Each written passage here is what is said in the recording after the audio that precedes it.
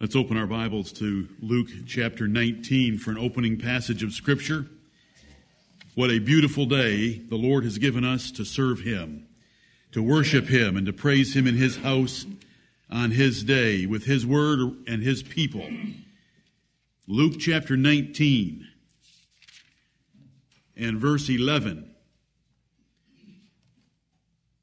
And as they heard these things, He added and spake a parable, because he was nigh to Jerusalem, and because they thought that the kingdom of God should immediately appear. He said, therefore, a certain nobleman went into a far country to receive for himself a kingdom and to return. And he called his 10 servants and delivered them 10 pounds, and said unto them, Occupy till I come. And those are the words I want us to think on at this moment. Occupy till I come. The Lord has left us here. He could have taken us straight to heaven, but He's left us here to occupy this world until He comes for us. This world is ours, and I don't mean the things of the worldly system that denies the existence of God and His righteousness, but the world will soon be changed, and everything that's in it that's of this worldly system will be burned up for the sake of His people. But we're to occupy. We're an occupational force, as it were, taking this world and keeping it through outposts like this church that are scattered abroad throughout the whole earth for the kingdom of the Lord Jesus Christ. Are you occupying? If I can leave you with one thought that you should get out of today, it is that every part of your life is part of your occupational activities. It's part of occupying until the Lord comes. Every aspect of your life, whether it's on the job, in your marriage, with your children, at your home, in your thoughts, with the brethren of the church, whether you're eating, drinking, or whatsoever we do, as the Bible says in 1 Corinthians chapter 10, it's part of occupying till I come. Right. He has left us here. I'm saying it for the second time. He could have taken us out of here so that we would be with the Lord forever, but He's left us here to occupy. And so we have work to do. We have kingdom service to be involved in, and we want to look at every part of our lives as kingdom service. It's not just when we're in church. It's not just when we're singing. It's not just when we're reading our Bible or praying. It's every part of our lives we can please the King who has chosen us to be His citizens and translated us out of the kingdom of darkness into His own kingdom.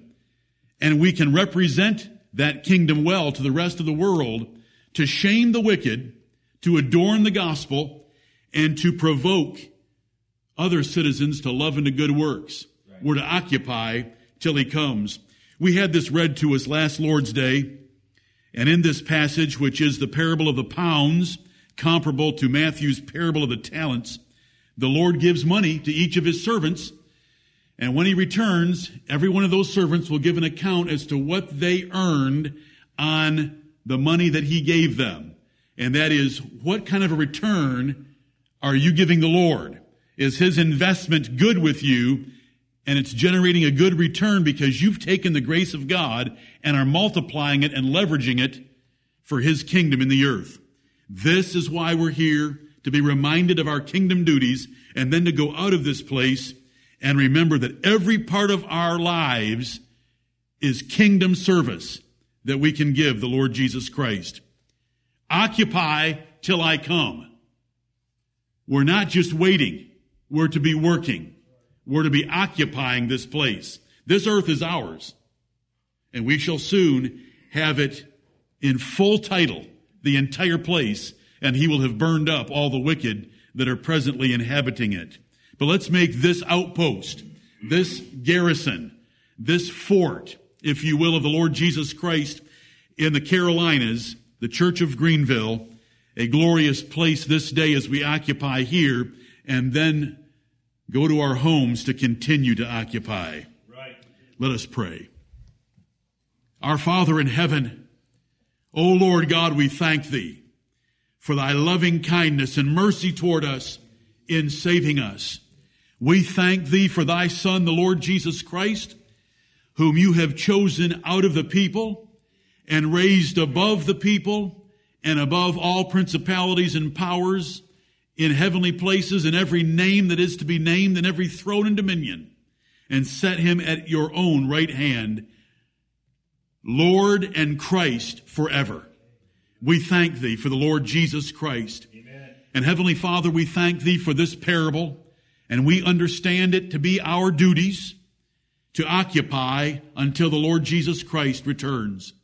And we pray that this day you will use the preaching of your word, the singing of spiritual songs and hymns and psalms, and the reading of Scripture, and our fellowship together, and our praying to provoke our hearts that we would occupy until the Lord Jesus Christ returns. Heavenly Father, show us what that means. Convict us of every part of our lives where we can be better kingdom servants. Let us realize that we are involved in a team activity, a team occupation. And though we be individually accountable before thee, it is our duty to build up one another in the most holy faith, and to provoke one another to love and to good works, and to exhort one another daily, that we might be a body that edifies itself in love. Oh, Father, we pray for your churches scattered abroad and the kingdom of God across the earth, that your will might be done this day, and your servants would be faithful in discharging their offices, and thy saints fed and satisfied in the house of the Lord. We are so thankful for all that you have shown us.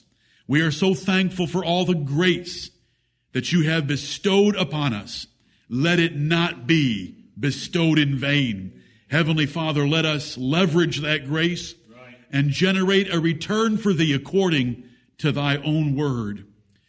Heavenly Father, we thank you for the nation in which we live. We pray for its preservation.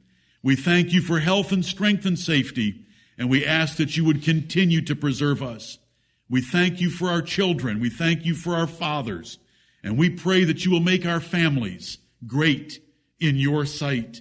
Heavenly Father, let them be kingdom families, like the household of Stephanus, who was addicted to the ministry of the saints. Let us be kingdom-minded, that we will be constantly thinking of this local outpost here in the upstate, and that we will also pray and labor and seek to help the kingdom scattered abroad across this earth. Our Father, forgive us our sins and cleanse us from all unrighteousness. Open our hearts and minds and deliver us from the thorny ground of distractions and cares of this life, from the stony ground of the cost of discipleship, from the wayside hearing ground of those that have made no preparation. Forgive us, strengthen us, and bless us in this hour.